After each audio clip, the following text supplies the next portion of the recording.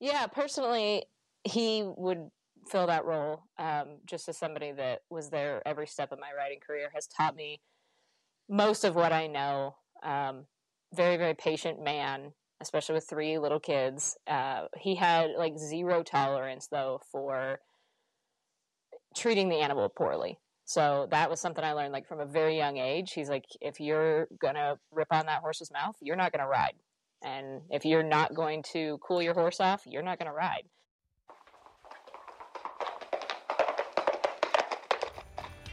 You are listening to the Horse Radio Network, part of the Equine Network family.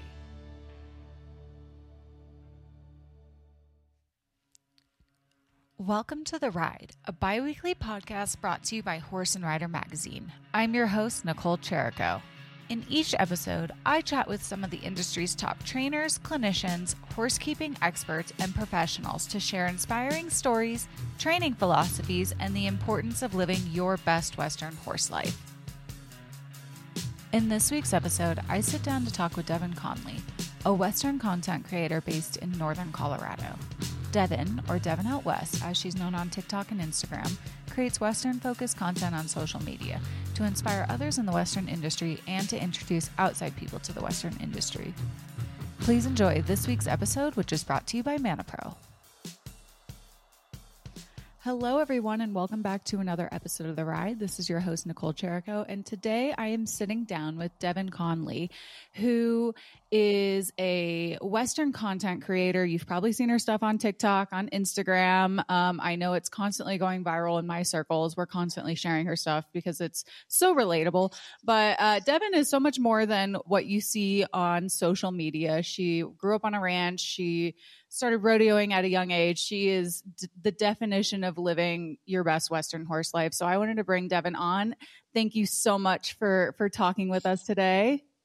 I'm so happy to be here. Thank you for asking me to be here. Yeah. So for people who may not be as familiar with who you are through social media, let's just start at the very beginning. You grew up on a ranch in Colorado. Can you kind of talk a little bit about being introduced to the Western way of life at an early age and kind of how that shaped your childhood? Totally, yeah. So my early childhood, I was on a little family farm in Fort Collins, long before Fort Collins is what it is now. My dad was a team roper on the circuit, so he was a healer, and he just grew up on a ranch also, on a farm.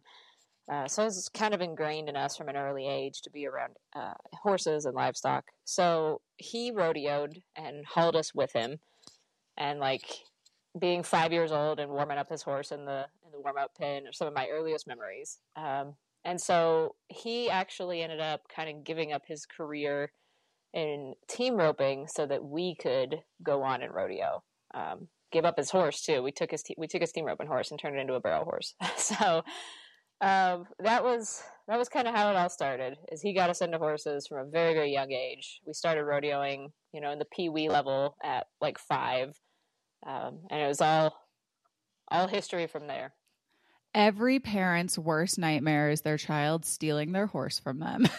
Oh, totally. Stole the horse. Like, I would go out with scissors and give her haircuts, like cut her forelock straight across and her mane. And I thought I was doing something, but that poor man, he was very patient.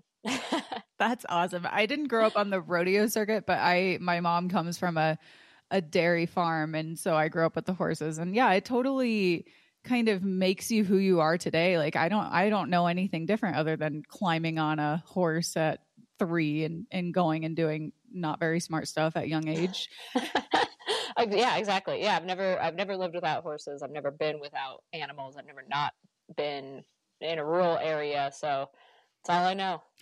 So let's talk a little bit. You've mentioned that your dad was a team roper. You guys grew up rodeoing. Can you kind of talk about that experience kind of growing up on the rodeo circuit, what it was like and kind of how it's shaped what you like to do today with your horses? Oh yeah. Best memories of my life. So I have 2 siblings. My dad hauled all 3 of us. We started with CJRA, Colorado Junior Rodeo Association. We did high school rodeo and then into college, but the junior rodeo as a kid was hands down like the best way to grow up. We he would pull us out of school, on Fridays when we had rodeos, and we had like an old RV and just kind of a beater, like bumper pull horse trailer. And he'd load 3 horses up, 3 kids up, and we'd drive 8 or 9 hours to some like gross little fairgrounds, and stay for the weekend and rodeo. And just like such amazing memories. I mean, I love those little towns, those little Western towns where there's pretty much like a truck stop and a fairgrounds. That's pretty much all you got. And a hole-in-the-wall Mexican restaurant. Totally. Oh, yeah. I grew up on hole-in-the-wall Mexican restaurants. Like, that is my favorite food because of this. Yep. And we had such good friends that we rodeoed with, just kind of grew up with. And now, even now, it's amazing because kids that I grew up doing junior rodeo with are currently at the NFR competing. So that's amazing to see, like, those people out there just living their best life, competing at the top level and knowing like where we all kind of came from. It's pretty cool. That is really cool. Especially, you look on the television screen at night and you're like, you've known them for years. Like you grew up with them. Like, right. And just to know, like, I know how hard you worked to get there because I know where you started, and I obviously have never made it to that level. I haven't run barrels in a few years. I kind of switched gears and started doing some more ranch horse stuff, which I thoroughly love and enjoy. But rodeo's always got a big piece of my heart, and I'm sure I'll get back to it. So are you doing, when you say the ranch horse stuff, are you doing like the versatility ranch horse, the ranch riding? Yeah, so I got into ranch riding and really started enjoying it. I like the way it just kind of uses the functionality of the ranch horse. And it was definitely a different speed, like literally a different speed, but also, figuratively. And it was a whole new world for me to learn, though. Like, I've never been around the show world. And so totally new world to learn. Awesome people, such awesome people. So that's been a really cool experience. I've enjoyed it. I would imagine, like, I come from the horse show world. Like, I've been showing since I was the same age that you were rodeoing, and coming into this job, I got to experience more of the rodeo world. And yeah, they're so different, but they're so alike. But I would imagine probably the biggest difference for you is that having judges in an arena now. Yeah, exactly. It's not a clock, it's a judge. And no offense to my rodeo people, but the warm-up pin is so much safer at a show. There's rules in the warm-up arena, so that's nice. There are rules. It is nice when everybody's circling the same direction. Yes. Well, going back to your rodeo days, was there like a horse that really shaped you as a kid? I mean, I know you said you took your dad's horse. Is it that one or maybe another one? Oh yeah. Yep. That mare. So he bought her when she was like 3 for $700. And I remember he always tells the story, that the guy wanted $750 and he was like, I walked away. I wasn't paying that extra $50. And so he got her for $700, trained her. And then she was like 14 one hands, grade, just a little sorrel mare, nothing fancy. And she was such an incredible heel horse. I mean, that mare, she could do anything. And so I started running poles on her and then running barrels. And she just became kind of this all around horse for me. My siblings had their own horses. And then I just kind of took Lady was her name. So my dad bought her when she was 3. She died on the ranch here when she was like 33. So she lived a very long, full life. She competed up until she was like 28, and just the coolest little horse, like mean as sin. I mean, she would rip another horse's head off, but she was tough. She had so much heart. She took care of us. I love a good mare. I love a good gritty mare. Totally. And so gritty. Just red mares, they're the best. So obviously your dad has been a big part of your riding career. Would you say that he was one of your biggest mentors growing up, or who would you consider to be your mentors that you kind of shaped your life around? Yeah, personally, he would fill that role. Just as somebody that was there every step of my riding career, has taught me most of what I know. Very, very patient man, especially with 3 little kids. He had like zero tolerance though for treating the animal poorly. So that was something I learned like from a very young age. He's like, if you're going to rip on that horse's mouth, you're not going to ride. And if you're not going to cool your horse off, you're not going to ride.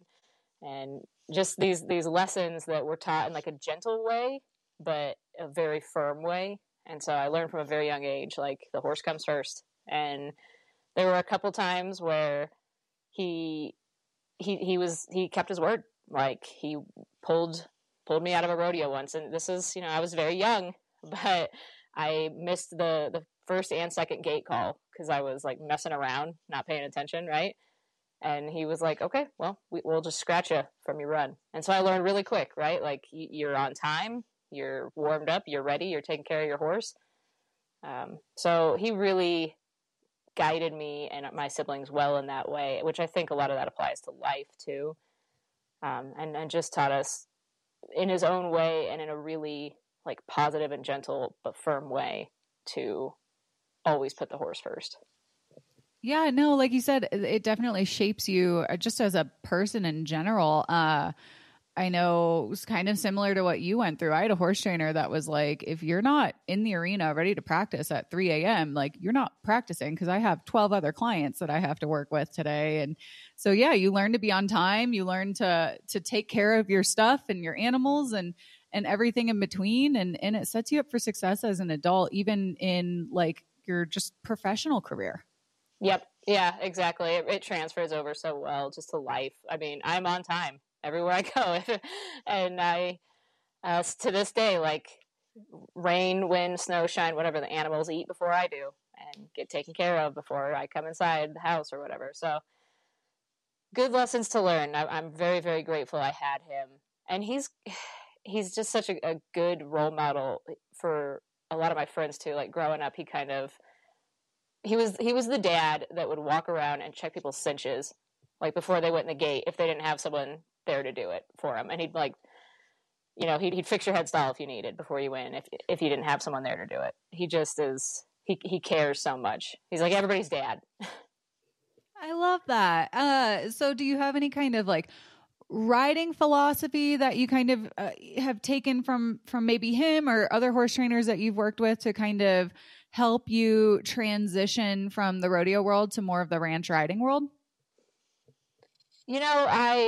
I really like the practices of people like Buck Brannaman and Ray Hunt and those kind of guys. And I've watched them my whole life also, just reading their books, watching their YouTube videos, whatever I could get my hands on in that realm. So I had a lot of that under my belt. And then just growing up on a ranch, around cattle, our rodeo horses were also using horses.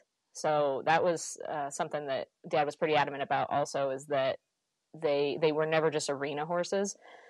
Giving them another job and something to get their mind off rodeo, not practicing every day, not being in the arena every day, really helped to make that transition over to ranch riding too, because they were so well-rounded as like functional animals also. So that was helpful. Yeah, absolutely. So kind of going through the years of your riding career, have you had any really tough moments that kind of helped you in the long run become a better horsewoman today? But at the time, like, it's tough and you gotta fight to get out of that corner. But now you look back and you're like, I'm really glad that happened. Yeah. So 2019, I took a horse over to the local fairgrounds just to work the pattern a little bit in a new arena. And this was such a nice horse. He was so solid, just a great horse. I wasn't really paying enough attention. So I put the fault squarely on my shoulders. But we came up to second barrel. We were cruising through the pattern, and I didn't realize that there was some sort of, like somebody had drug like a packer across the dirt in front of second barrel. So the dirt was hard and it was a different color right in front of the barrel. And he saw that and he kind of balked at it and he threw a little buck. Well, I just wasn't ready. I was kind of perched up and wasn't ready at all. Came off, somersaulted over his head, and I landed in like a sitting position and broke my back. So it was... Oh my gosh. Yeah. Yeah. It was hands down the worst pain I've ever felt in my life. Like I just have this vivid memory. I was laying in that arena on my back, staring at the blue sky, just thinking like, I don't know how bad this is, but I know it's bad because I can't feel anything but pain in my back. And that's the only thing I could feel. So my dad was there because he always meets me and we go practice. And he's it's such like a cowboy, right? Like his first thought is like, get the horse, the gate's open, go get that horse. He thinks I just got the wind knocked out of me. So he's like running off trying to get the horse tied up. He comes back over and I don't think he had any idea how bad it was. He kind of like half carried me out and we were the only ones there and loaded me up. We got the horse to the trailer. We head to the hospital. And then, after they did all the scans and everything, they came back and they're like, yeah, well, you broke your back. You've compressed these vertebrae too. And we were both like, oh my gosh. He had no idea. He's like, I'm so sorry I didn't call an ambulance. Like, I didn't know it was that. I thought you got the wind knocked out of you. But I spent about a week in like the trauma ward and then spent months in like a full back brace, walking with a cane, couldn't ride. It took me a long time to even get confidence back climbing on a horse. Like I got on a horse as soon as they released me, but it was different for a while. It took me some time. For sure. Wow. Yeah, no, that's a horrifying, thing to think is you break your back and, your whole life changes. But I feel like it's always like not the stupidest, but like the dumbest little things that people I talk to and they're like, yeah, I ended up in the, ER, the ICU. And it's like my horse tripped at the walk and fell and shattered my hip. Or like you said, it was just a small little buck, but I wasn't prepared. And it just took me over the head of, the horse. Yeah. On like such a solid horse too, such a good horse and not his fault. And Dad's always said, like, it's not if you get hurt, it's when and how bad. And totally. This was my big one. And so it really, since I grew up riding, I kind of grew up fearless, right? And it kind of made me start looking at things in a different way, which I think is very good. It made me realize my own mortality a little bit too. And so I'm a lot more careful now. I try to look at a situation like 10 steps ahead. So. No, yeah. I mean, it's totally real. Like as kids, I can't even think, like I look back and I'm like, oh my God, I would never do that today. And like, I have 25 years more experience riding horses. And I'm like, I would never do that. And, I wear my helmet skiing down the mountain and like, all these things, but yeah, the mortality thing is real and it can happen. So, yeah, I mean, it's super unfortunate that you had to have an accident like that to really, think about it. But, you came back from that, obviously you're riding again. What was kind of, you mentioned that your confidence, it took a while to build up your confidence. What was that journey kind of like? It was arduous because I had never been through something like this before. And what it really came down to is just having grace with myself. I had this mentality at first of like, I'm an experienced rider. I've been on the back of a horse my entire life. I shouldn't feel this way. Let's just power through it. And all my horses could sense that. And things were not going well. I was trying to run barrels again. I didn't have my balance. I didn't have my core strength. It was messy. It was sloppy. It was dangerous. And so I had to go back kind of to square one. I started riding bareback a lot just to kind of build up my core strength. And I would set little goals for each ride. Like I'm going to lope for 5 minutes and without my stirrups until I feel a little more solid. And then I would meet that goal. I would always end on a positive note. And I just gave myself a lot of grace in that journey. I'm back to where I feel great. I still have pain a little bit in my back, especially when it's cold out. I'm like 80 years old now. I can feel when it's going to rain. But otherwise I feel a lot better, but it did take a while. And anybody that has been injured or just isn't used to horses and doesn't have confidence, like be patient with yourself, give yourself grace, because your horse will know. They will know if you're not ready. I really love what you said about giving yourself kind of goals to work towards, whether it was just 5 minutes of riding without your stirrups. But I think the thing that I really take away from that is you saying to end on a positive note, because sometimes, you know, I personally, last night I got frustrated with my 2-year-old mare that I'm riding, and, you know, like definitely didn't end on a positive note like I wanted to. But it's so important. Oh, yeah, exactly. It's so important. And for your horse and for yourself, and just going from, you know, like competing to where I couldn't throw a saddle on because I couldn't twist, I couldn't bend, I couldn't carry a 5-gallon bucket for a long time was humbling. It was humbling. And then coming back from that was humbling. Just like riding a 2-year-old versus riding finished horse, like they will humble you quickly. Oh, they do so much, so much. Yep. And so it's, yeah, giving grace to yourself and your horse and just trying to end on a positive note was my best advice. That's great advice. So let's see, you've come back from that. That was probably one of your toughest moments, but now you're competing in the ranch riding. Let's talk a little bit more about how you got into that. I know you said you wanted to transition, and obviously coming from a working ranch, an event like the ranch riding and, you know, all that seems like a very easy transition, but how did that journey kind of begin? Yeah, it's a great question. I had that gelding, the one that actually bucked me off he was a barrel horse, and he was also a show horse. Like, you could do anything with him. He was such an all-around horse. And so to kind of transition slowly back into the world of competition, I thought, well, these classes are a little bit slower paced and a little bit more controlled. Let's start there. And so I started going to just like local shows around here.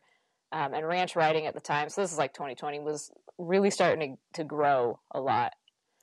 And then, of course, with the pandemic and everything, there was less shows to go to. But when it started picking back up, I got back out there also. So that's kind of how I was introduced to it. My farrier is also big in that world and knew a lot about it, so I was able to pick his brain. And he's a trainer. So I was able to send horses to him and say, like, here's the little basics I think they need to work on to be successful at this. And he helped me out a lot with that. And that's the other thing is, I've ridden my whole life. I've trained a lot of my own horses, but there's no shame in having a professional trainer, to work with. Doubt. Yeah. Like you do not have to go it alone. A village is great to have. And now a quick word from our sponsor. Supplements are only effective if your horse eats them. AccuBites, a new line of supplement blends brought to you by ManaPro, takes the guesswork out of supplementation. Each formula is designed for palatability and has a unique shape and color that stands out when top dressed on a feed, so you can immediately confirm your horse's intake. Every blend includes a convenient, carefully balanced combination of ingredients that is proven to support specific needs for your horse. Finally, a supplement you can see and believe. Find out more at manapro.com. So yeah, no, absolutely. I know I have a 2-year-old that I'm working on myself, but especially with this job, I'm calling up people all the time. Like, hey, I'm running into this problem. How do I fix it? Or, we're going to haul over to so-and-so's place and take a lesson. And, but even though you come from that ranch ride or the ranch horse kind of world in the sense that you guys have a working property, the ranch horse, I think what I really love about it is the finesse that these horses have. I mean, it is watching a good ranch riding pattern is so much fun. It is. And there's some incredible horses. I had a concern before I went into it of, will the judges actually score a horse in a way that could actually go work, or are these show horses that really wouldn't last on a ranch? Like I just was curious with the authenticity, and there's a lot of horses in those ranch riding rings that that they could hold their own. They are true working horses, and that's so cool to see. And the show world is fascinating to me. I love the flash, and I love all the silver and everything like that. And I also really like that in the ranch riding, they don't expect any of that, and you don't have to have super expensive tack. Like, they want working tack, and they want functional equipment that you'd see on a ranch. So it's really been cool to be in the show setting and get to be around all those amazing horses, and then also still get the ranch side of it. And also, I've never been around English show horses. And I never realized how short all my horses are until I was around like hunter jumpers and eventers. And those are big horses. Yep. I am in a boarding barn and my 2-year-old's actually pretty big for a reiner. Like she's well past the 15-1 mark. I'm like, please stop growing. But we're also part English at that barn and there's lots of off-track thoroughbreds and very small. Yes. Yeah. Just I'm like, wow, you guys are just little cow ponies. You were Indeed. Yep. And then, so, but they can do a lot, those little cow ponies. Yep. So on top of everything else that you're doing, you have, a career outside of the horse industry professionally. You're riding all the time, but you're also, you're a leather maker, right? Mm-hmm. Yeah. Yep. How did you get into that? In college. So I started in college a little bit. I had a friend that did it and started teaching me. And it was just kind of like a little side income when I was in college. And then I didn't do it for a long time, got back into it a few years ago. And it's very enjoyable. It's like a therapeutic activity. That's cool. So it's more of just like something for you to relax and do. What's your favorite stuff to work on? I like smaller stuff. I had the big leather sewing machine for a while and it broke beyond repair, unfortunately. So I'm like hand stitching everything. So smaller stuff is fun and easier to work on right now. Head stalls and ball caps and things of that nature. That's awesome. You're also a Western content creator. And like I mentioned at the beginning of this podcast, you have a fairly large following on TikTok and Instagram. How did that happen? By accident. I don't know. To this day, I'm like, how did I get here? In all honesty, like I'm pretty introverted and I, as you can see, like sometimes I struggle expressing myself orally, which is why I write so much. But I started TikTok like right at the start of 2020. And at the time I was a classroom teacher, so I taught history for 10 years. And I was like, what are the kids talking about? Literally, I was like, what is TikTok? I'm going to see what this is. And it was winter break and I thought, well, I'm going to start a TikTok and let's see just what's going on here. And I think I posted one video. It got like 20,000 likes. First video, I was like, okay, is it this easy? This can't be this easy.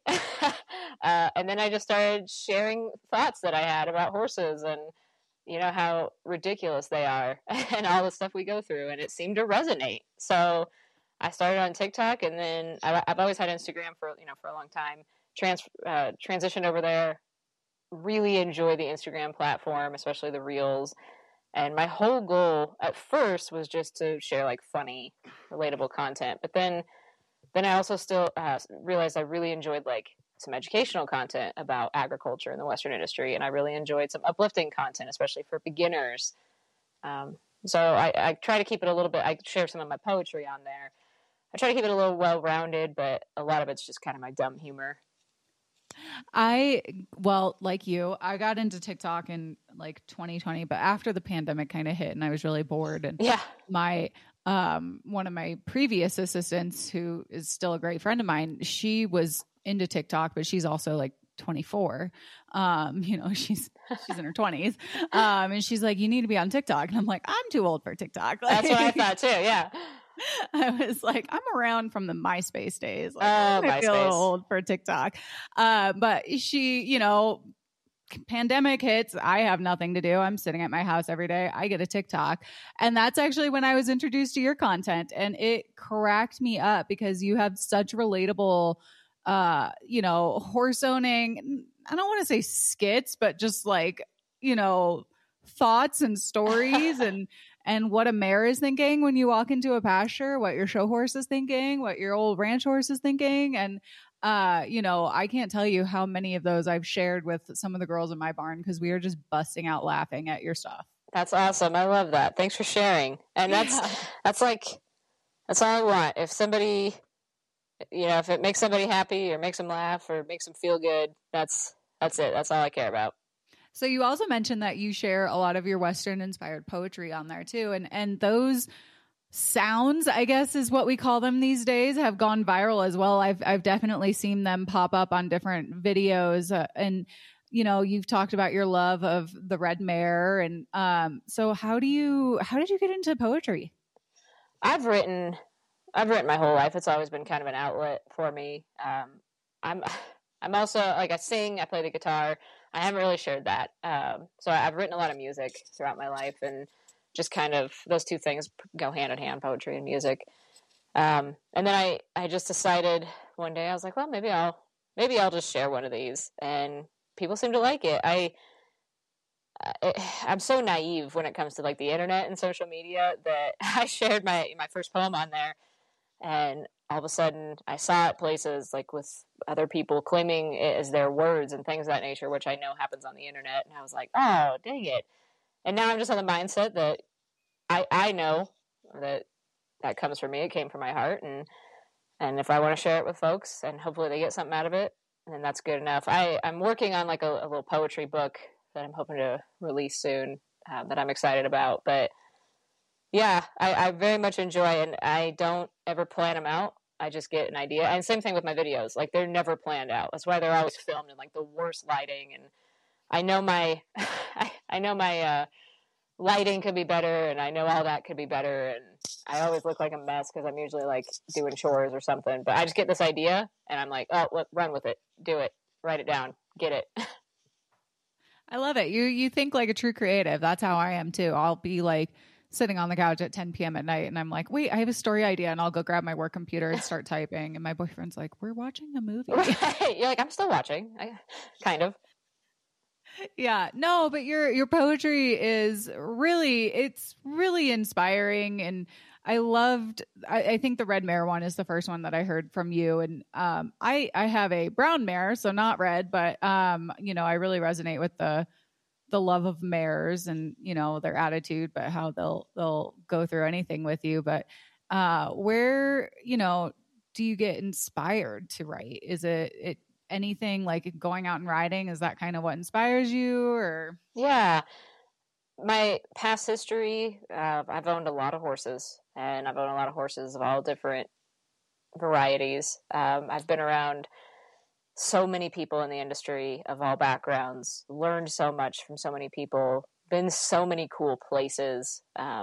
Sometimes I just write off a feeling, like that feeling of being in the truck at 11 o'clock driving home from a rodeo, and try to capture that feeling. My boyfriend lives in Wyoming and works on a ranch, and there's so much inspiration up there, just like riding through the sagebrush and the rabbit brush. And so it just kind of everywhere, my past, my present, my surroundings, my environment, the people I've met, the animals I've been around. I'm just very thankful for all of those experiences. I praise God for it, because it's given me the ability to capture, I think, hopefully, what a lot of folks feel. Well, and it's so authentic, which I think is why everybody seems to really, really love it, is that it's truly coming from your experiences and what you're feeling and what you're going through, and just your love for the Western way of life. Thank you so much. Authenticity and being genuine, that means a lot to me. So I appreciate that. Yeah, no, and that kind of brings me into my next thing I wanted to talk about, because on social media, you make sure to talk about inclusivity and making sure that everyone feels welcome in the horse industry. And, the horse industry in general, not just the Western industry, it has its flaws. I think we can all, remember an experience where we didn't feel welcome or, whatnot. And I really love that you're trying to make sure that people know that you have a friend in the horse world. Thank you. Yeah, I have personal experience in that realm, as most of us do growing up, especially if you grew up in the show world or the rodeo world, where you were around a lot of people. And most of the people I interacted with were amazing, but there's bad apples in every group. And, I remember when my dad finally, he sold that old motorhome, he bought a new pickup, and he bought a living quarters horse trailer. And that was like, oh, whoa, we were moving up in the world.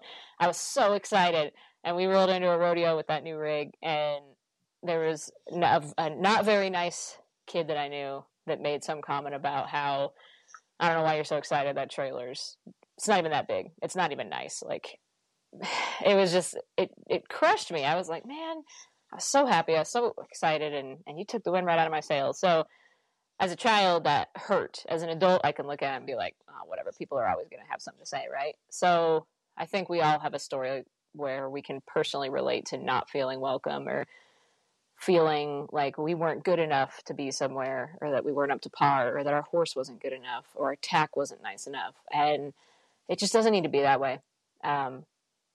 Whether you're new, whether you've been around for forever, you're welcome. You should be welcome.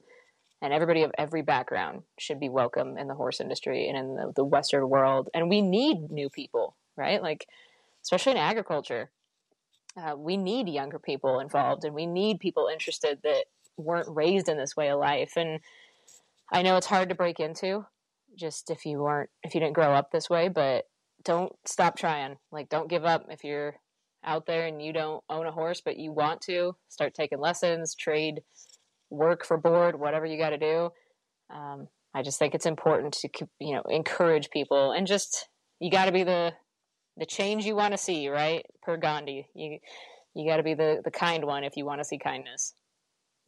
Oh no, I love that. And I think, you mentioned that you just want to get people involved in agriculture just in general, because you're right. We do need more people in that. And it's, I feel like people from the city just don't know what agriculture is. And, vice versa, people in the ag industry not in the ag industry, people who live in rural communities maybe don't know what happens in the city life. And I love that you're using your platform to kind of build a bridge and let people kind of into that lifestyle. And so people know more about where their cattle come from, or, what it takes to grow crop, or, harvest season and everything in between. Yeah, I appreciate that. And that's exactly, like, support your local ranchers and farmers, buy local, know where your food comes from. All that is so important. We should be educating folks on that and encouraging them to get involved in their, especially like in their food sources. So my passion for like the ranching industry